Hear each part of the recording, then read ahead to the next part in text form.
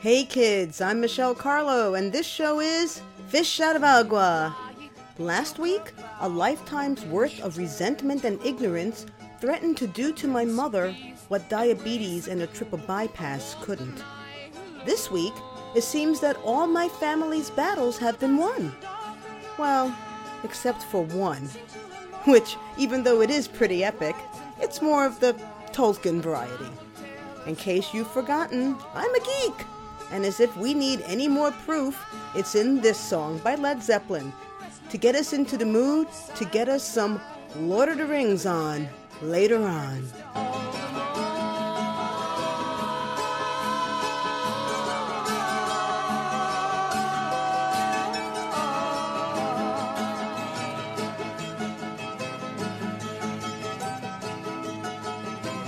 I hear Horace's thunder down in the valley below.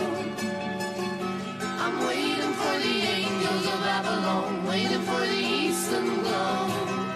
The apples all in the valley, oh, the seas of happiness. Ground is rich from tender care, repay, do not forget. No, dance in the dark night. Apples turn to brown and black. The tyrant's face is red. War is the common cry. Pick up your swords and the sky is filled with good and bad. Mortals never know.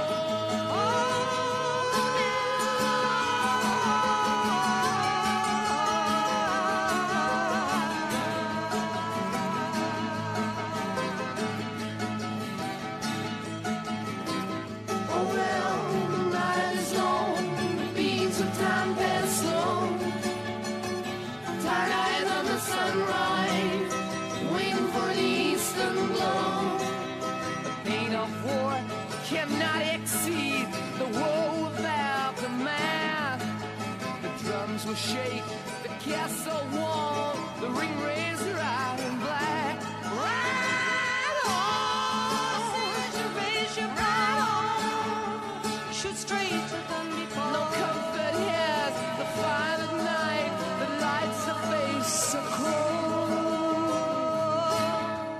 Dance in the dark of night, sing till the morning and light. The red and gold to bring the balance back, bring it back.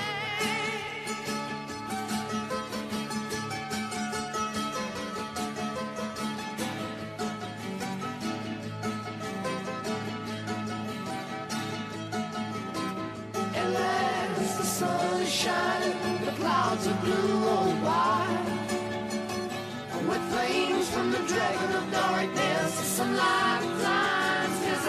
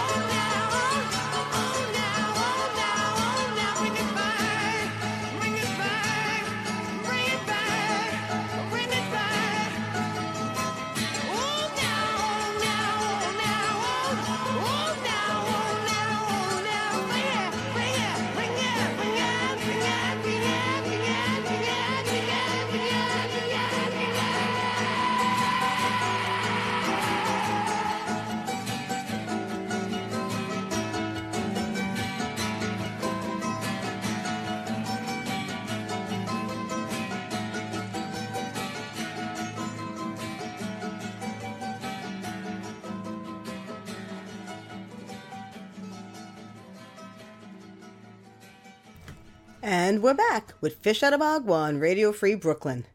That was The Battle of Evermore from Led Zeppelin's fourth, the Zopho album. And we're going to open our stories today where we closed last time, with one of the many letters written throughout the book Fish Out of Agua that may not have been written, but were spoken. Chapter 54, When the Miracle Doesn't Come. Dear Michelle, I was angry for a long time. I'm still angry sometimes, even now, because I wasn't crazy when they locked me away, but I'm sure I was when I came out. You don't know what that is, to cry for help and have no one listen, to feel like you can't count on anyone or anything, to feel totally abandoned and betrayed. Or maybe you do. But you think I didn't give you anything?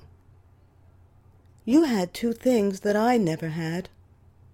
One was your father. The second was freedom. The freedom to make your own choices. The freedom to be yourself.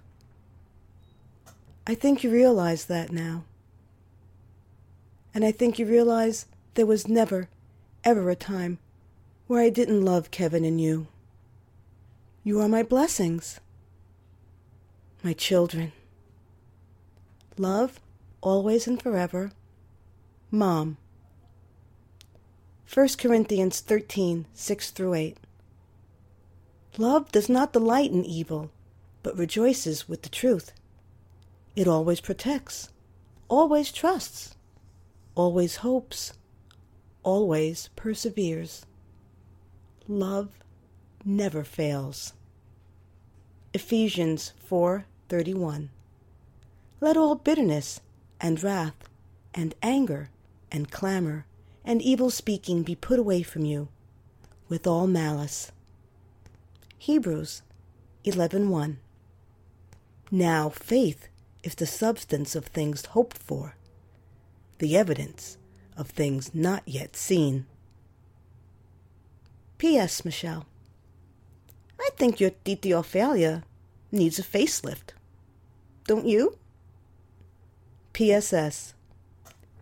You should think about getting another cat. I think Jubilee is lonely. And now, Chapter 55. The Return of the Queen. I did get Jubilee another cat, but not until the following March. This day was Christmas Day, 2007. Who's the White Wizard again? Oh, Mom, that's Gandalf. He's like God. Well, not really God, but like one of the angels. And who is the Red Eye? That's Sauron. He's the devil. Well, not really the devil, but his emissary. You know, sent by the devil to take over the earth, the Middle Earth. Ah, and the one with the ring. The little one. Is he gay? In real life, I think Gandalf and Pippin might be, but I'm not sure about Frodo. Such a big deal about a little ring. Yeah, I know. But it's a good story, isn't it? It's been 10 years since my father died. 3 years since my marriage broke up. 6 months after my 18-year-old Boris, the little gray Russian blue kitten whose big poop had once saved me from starvation and whose last living days had sparked another miracle, had also died. And I was sitting in my living room with my mother and Kevin after Christmas dinner, trying to watch The Lord of the Rings, The Return of the King. It was like an episode of Mystery Science Theater 3000, only Latin style. I don't know about you, but I was a teenager before I realized people actually watched television in silence. Every TV viewing I had ever experienced that included any member of my family contained an ongoing parallel dialogue that did not end until either the dial or remote had been finally switched off, or one by one, they all began to snore and drool in their respective places, exhausted, no doubt, by the exertion of running non-stop color commentary that only took a break during the commercials. Mira esa Cher. How could she show her belly button like that? Que sinvergüenza. Ooh, I know who shot J.R. It was his mama. That sweater Mr. Huxtable's wearing? I saw the exact same one at Corvette's. On sale. Mr. Neelix. I think he's gay. They let gay aliens be on the Enterprise now, right? Mom! Kevin yelled as he rewound the DVD back for the 5th time in an attempt to watch the Battle of the Pelennor Field scene once, just once, without interruption. Mom, they're hobbits. Hobbits? She asked. Hobbits, he answers. Little people. Like dwarves. I try to help. No, Mom. Gimli. That one. He's the dwarf. Which one is he? That one. The elf. Legolas's friend. Oh, that one. Are they gay? No, my mother is not and has never been dumb.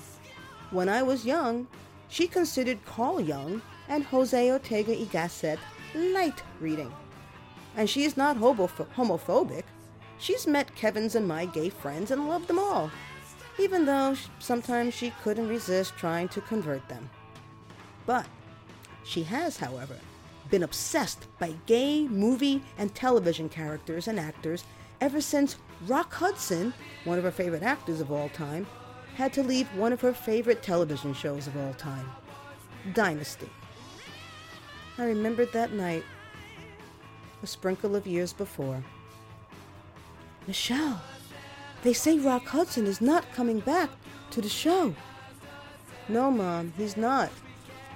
He has AIDS. He can't have AIDS. Only gay people get AIDS. That's not true. But he does have AIDS. He does not have AIDS. He just has a cold. He kissed Linda Evans last season. Mom, he's gay. He is not. He kissed Doris Day too, and he almost married her. Mom, that was in 1950. It's 1985.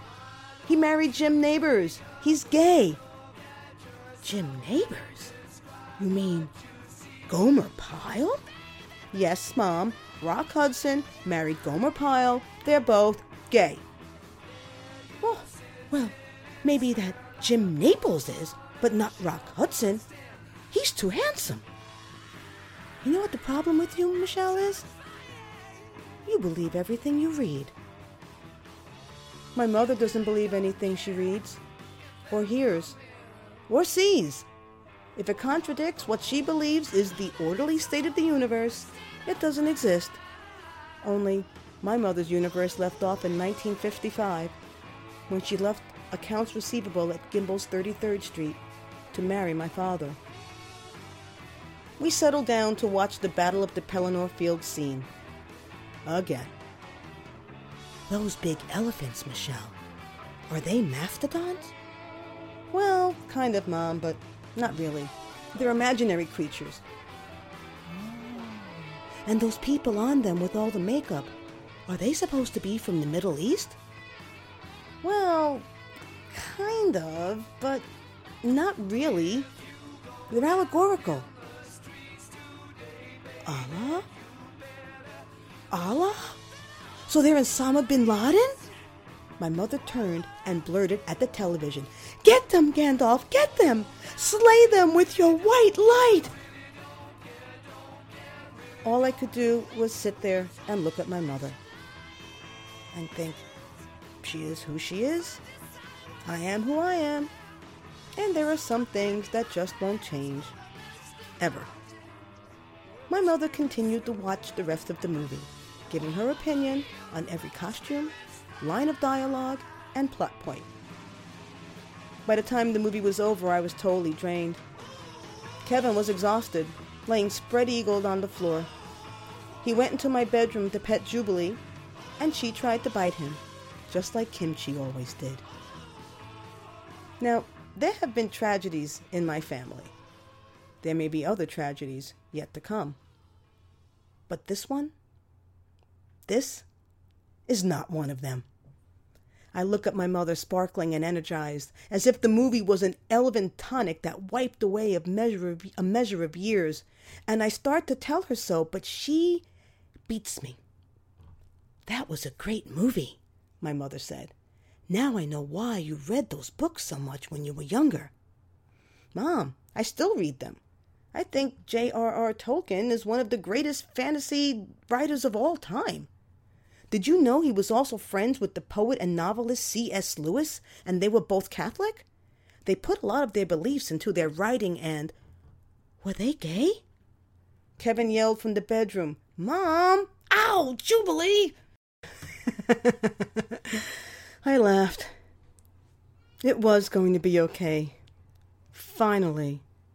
It wasn't too late. For her or for us.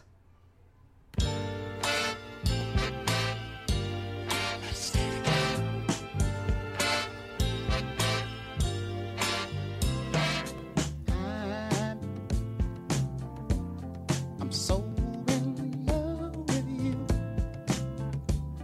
Whatever you want to do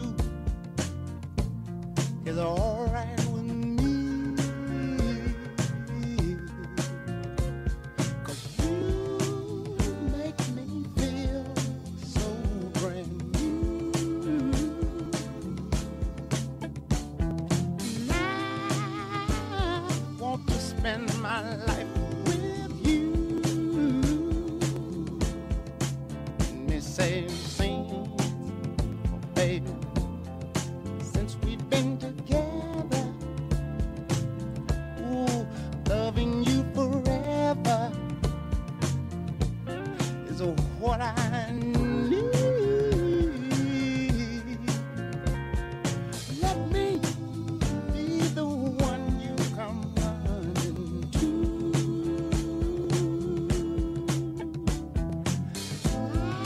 I'll never be untrue.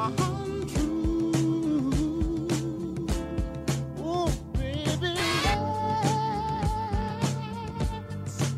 let's stay together, loving you weather, times are good and bad, happy or sad. Ooh, yeah. Well, the times are good and bad, happy or sad. Why people break up? Oh, and turn around and make up. I just came to see you'd never do that to me, would you, baby? Spinning around you is all I see, is what I want to do. We ought to stay together, loving you weather, times are good and bad, happy or sad. Come on,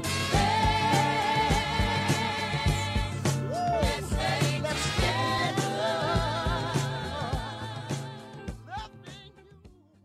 And we're back with Fish Out of Agua on Radio Free Brooklyn. That was Led Zeppelin's Misty Mountain Hop from their fourth album in 1971, and Al Green singing one of my mother's favorite songs of all time from his album of the same name in 1972, playing underneath and after those stories. I also want to say a disclaimer about Rock Hudson marrying Jim Nabors. That was untrue. An urban legend, if you will. One that was, however, believed by many in the 1980s, including dopey art school students. And now, it's time for our last Fish Out of Agua guest artist for the season.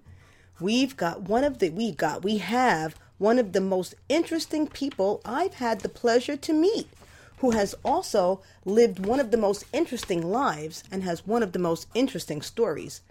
As someone who has been a nun, a stand-up comedian, educator, and advocate would have. Or maybe I should just hush and let her tell yous.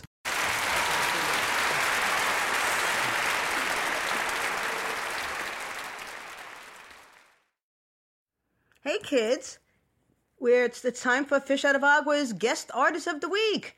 And tonight, I'm recording this in the night, and it's really going to run in the daytime sometime. But I'm sitting here with a person who I'm so excited to share with you. She's an artist and an activist and an educator and a poet and a writer, and she's even been a nun. Kelly Dunham. Hi. Thanks, Michelle. Thanks for having me on.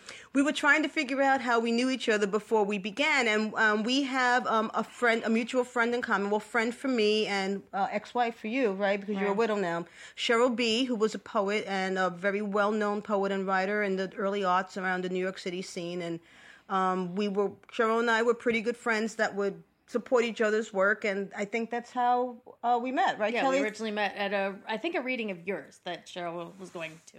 And she said, hey, I want you to meet my friend Michelle here. This is really amazing. And your book was coming out just about the same time. And I remember we had your book, and we actually read in bed together, read your book. And then really? We were like, yeah, look at this part. And the part about the Brooklyn Queens Day and the kids beating you up, and then we're good now, right? Oh, like Kill Whitey Day. Yeah, exactly. Kill Whitey Day, yeah. That was Kill Whitey Day and Kill Black and Puerto Rican. That was the book that Kelly's talking about. Fish Out of Agua, the namesake of this show.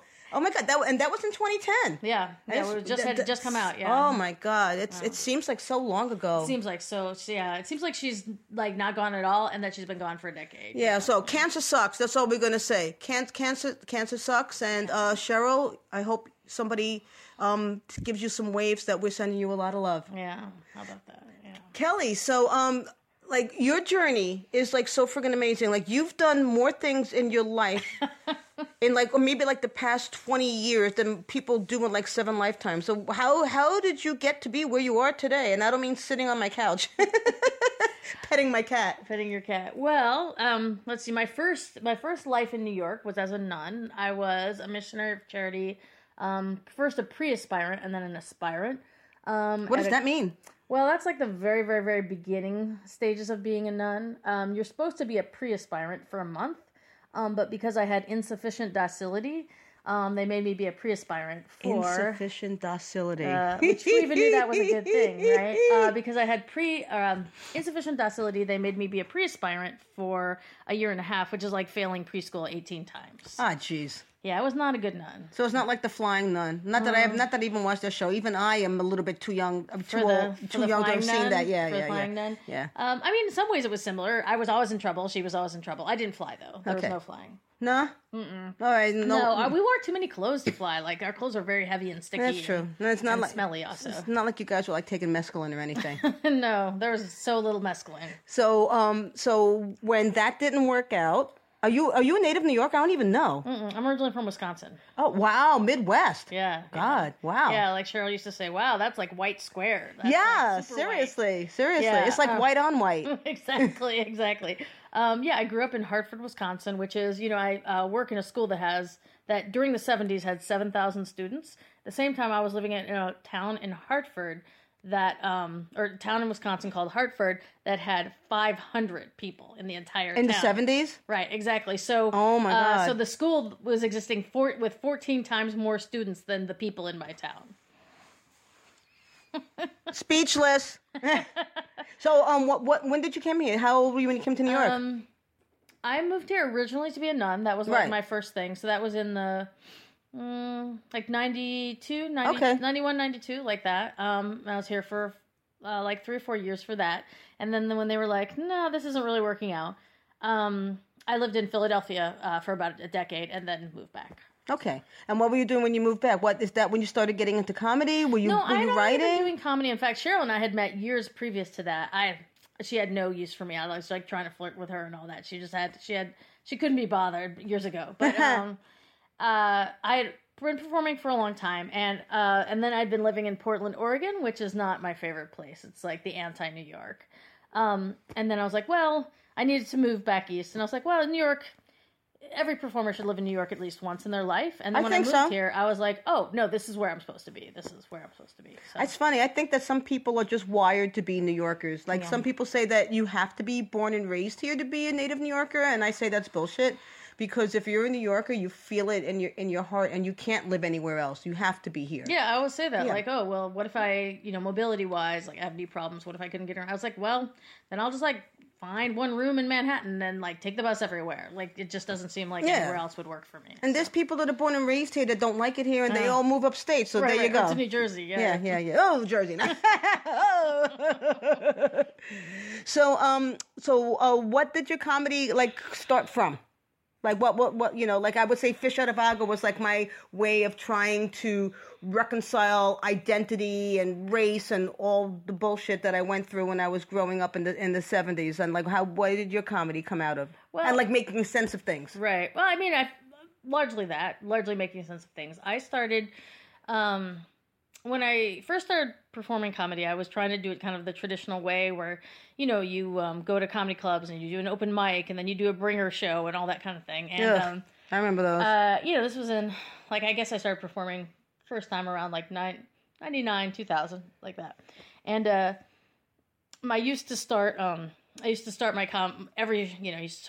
shows with, I need you to ignore all the visual cues and believe that I am an adult female and not a 12-year-old boy, right? And this guy in the audience yelled, "You're not a 12-year-old boy, you're a big fat dyke." And before I could even, like, screen it, before it came out, before I even, they just bypassed my brain entirely, I just said, oh, and this was right when the pedophilia stuff had just broke with the Catholic Church, and I said, "You're just sad I'm not a 12-year-old boy, you and the priests both." Oh, psych! Which was hitting him back way too hard, right? Yeah. And I don't care. He deserved it. He chased me in the parking lot with a broken bottle. Like, chased me in the parking lot with a broken bottle. Oh, snap. And as he was chasing me, I was like, I either have to get, like, different material or different audiences, or I need to get better at running. And I was like, I don't like to run. I'm going to change my audiences. Oh, my God. And then I started to really mold myself as more like... Where was this? So you rather not say? I don't think it's open anymore. It was one of those, it was a comedy...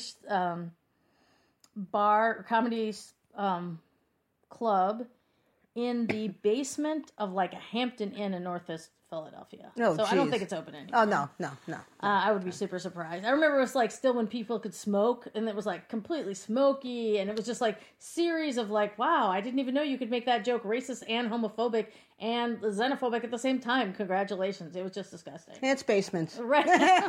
Bottom feeders. It's right, basements. Exactly. Did you ever go to the what they used to call the Lower East Side alternative comedy performance venue? Did you ever go to Surf Reality or Collective Unconscious or Luna Lounge or any of those? Luna Lounge. I did Luna Lounge a little bit, like, back in the day.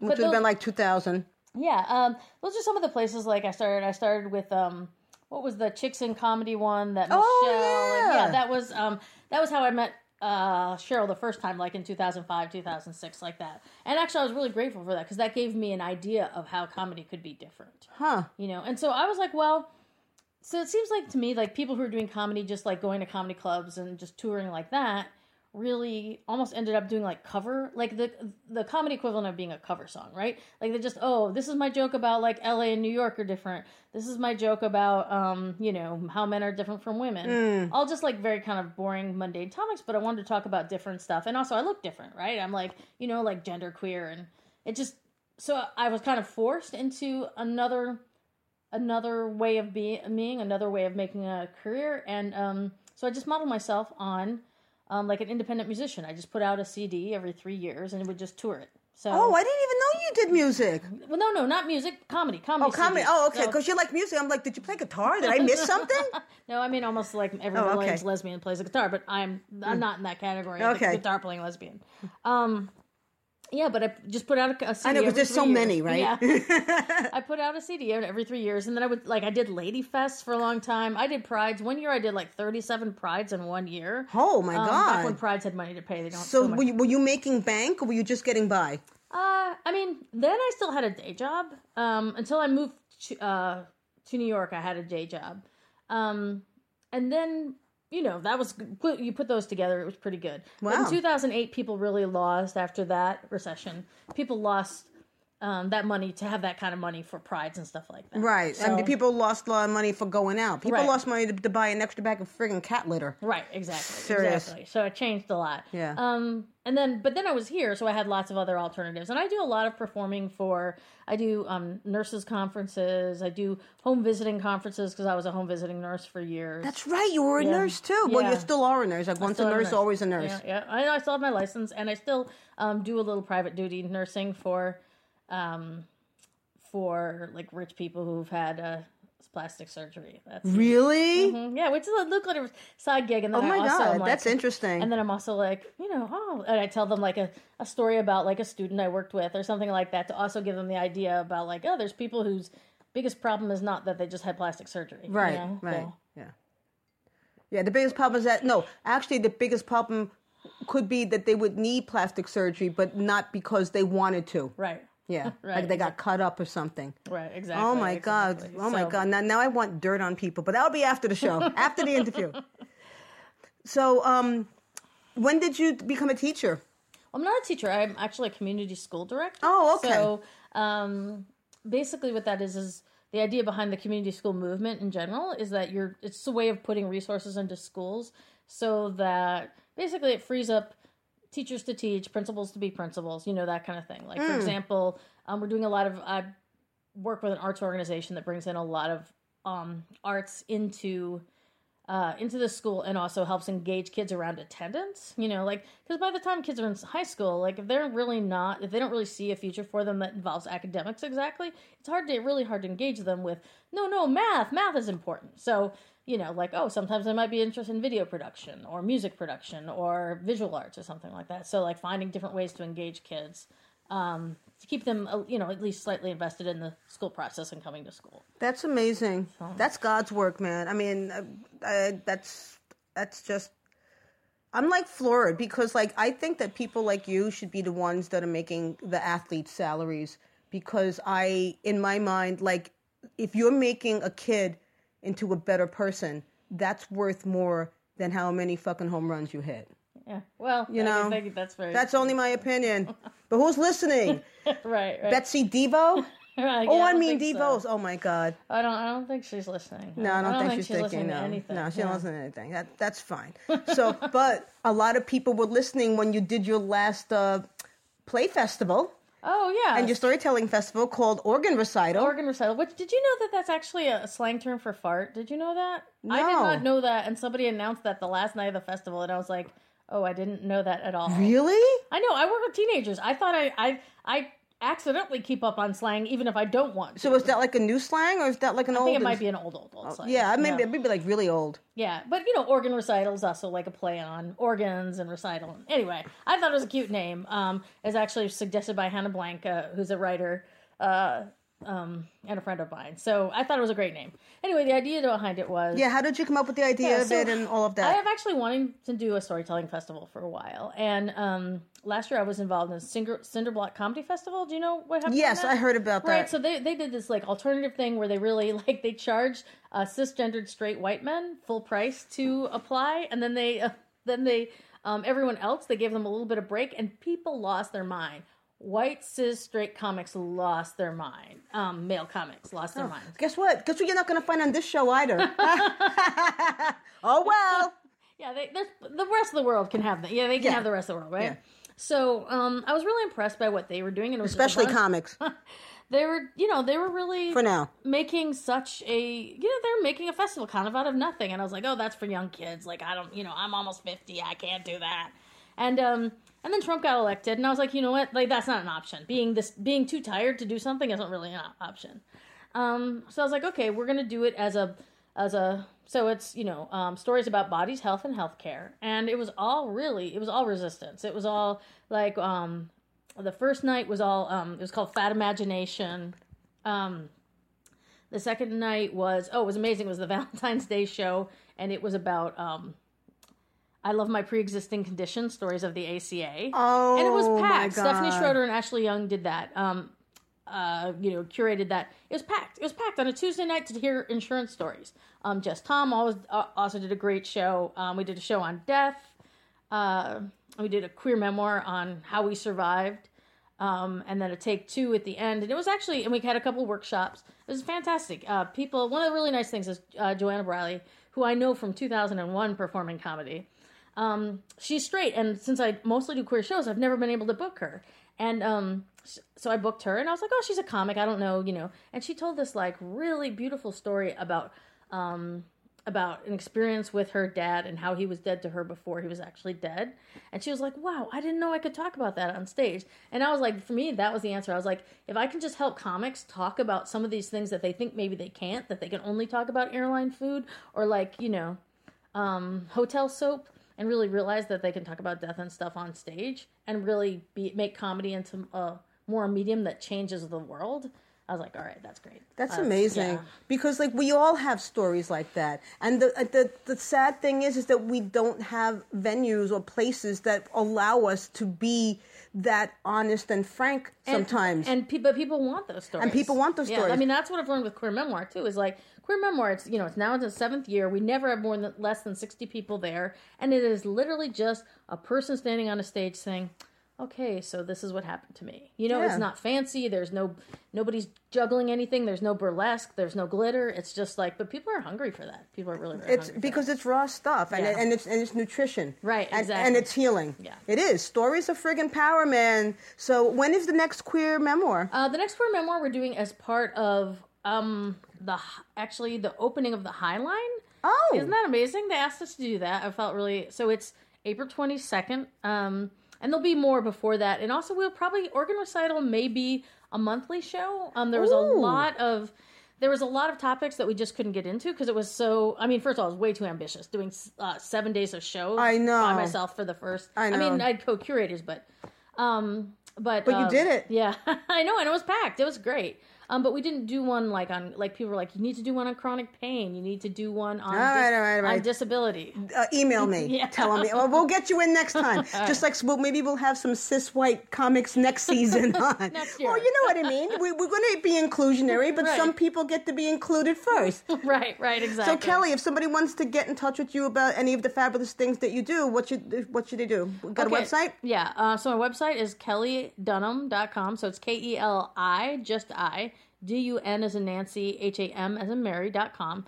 And that's also Instagram, Twitter, and Facebook. All those are just my name. All right, kids, you heard it here from Brooklyn. All right, Fish Out of Agua interview, signing out. Thanks, Michelle. Thank you, Kelly. Woo! You are listening to Radio Free Brooklyn, and this show is Fish Out of Agua.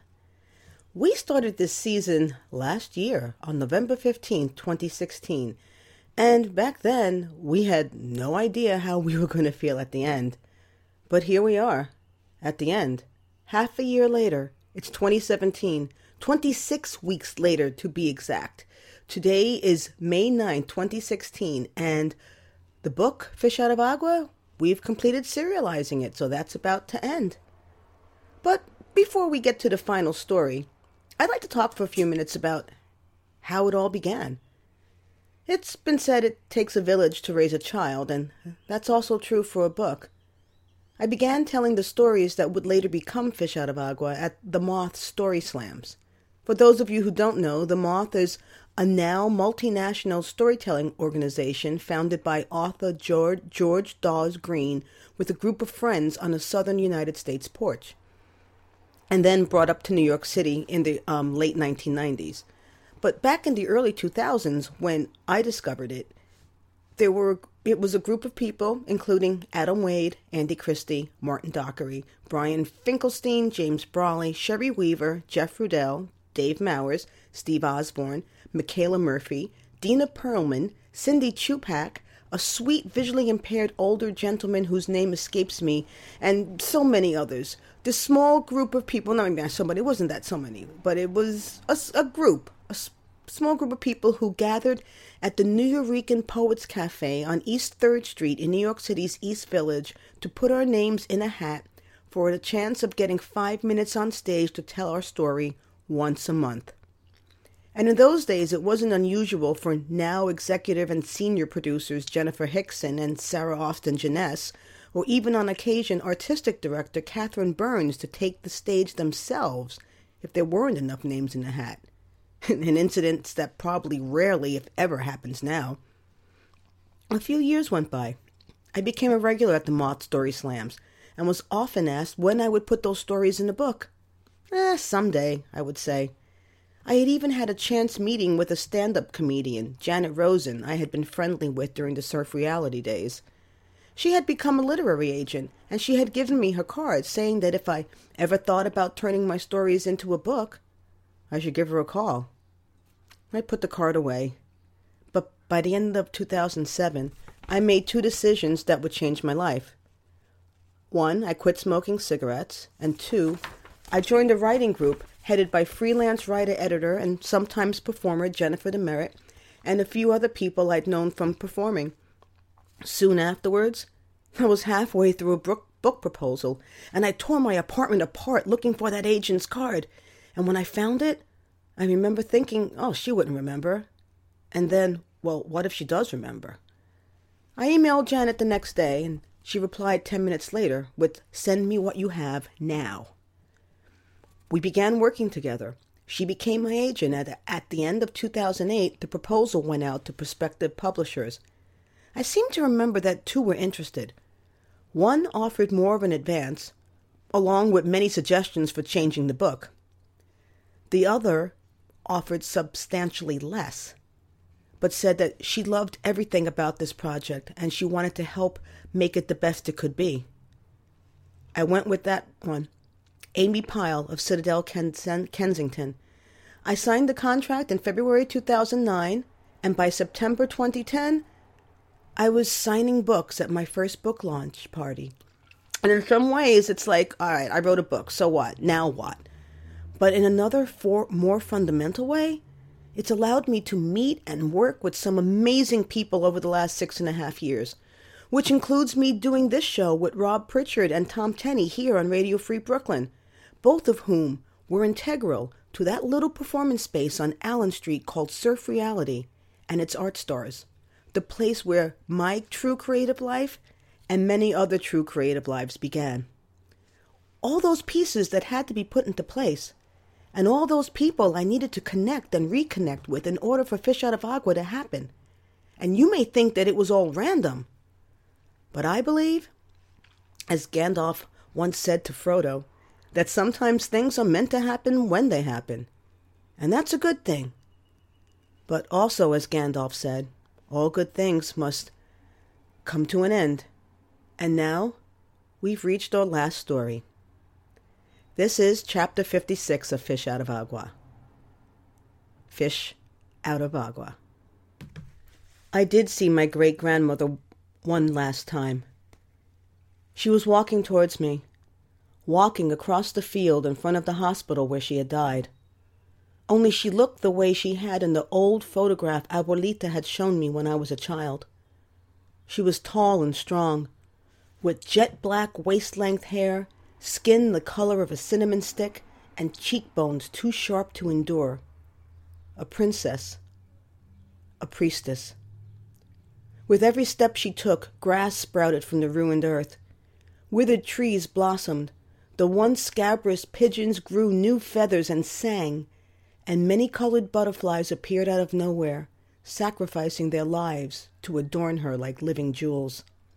She came nearer to me and outstretched her arms, speaking first softly and then imploringly. And when she finally got close enough for me to hear, I woke up, choking back a scream, with sweat pouring down my face and my heart pounding as it never had before. She had been speaking to me in Spanish, and I couldn't understand her. I didn't understand. As I lay back down and tried to calm myself, I drifted between the waking world and the other world, and at last I knew what my great-grandmother had been trying to tell me all along. I understood what she had meant every time she spoke to me without talking, looked at me without seeing, grasped me with those iron hands. It was my Abuelita's job to be the caretaker, and my mother's job to be the criticizer and the criticized. My job was to be the recorder. And now that I finally understood this, great-grandma's job was done.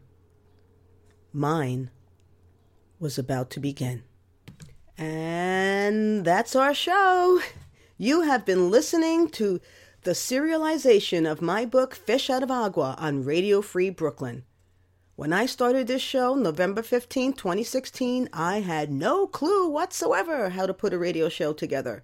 And some of you listening may be thinking, she still doesn't. And that's fine, because what I said at the beginning on our first episode has come true. Now that we're done, I wish I could go back and do it all again. And we kind of can, because we're going to have a second season. Woo! Yep, Fish Out of Agua, the book, has ended, but Fish Out of Agua with Michelle Carlo will continue. Next week, May 16th, Season 5 will start with a slightly different format.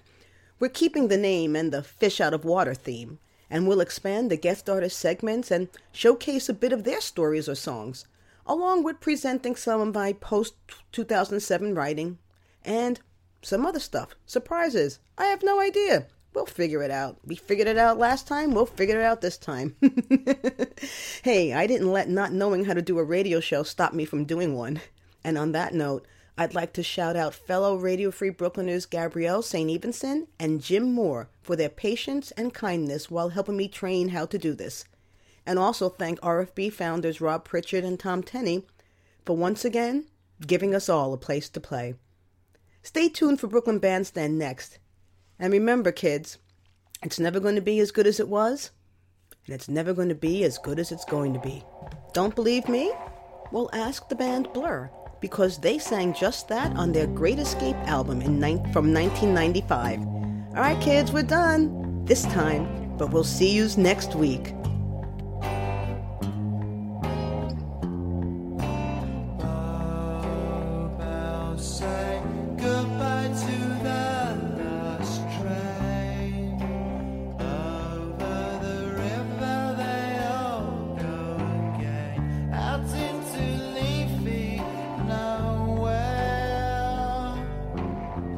Someone's waiting out there for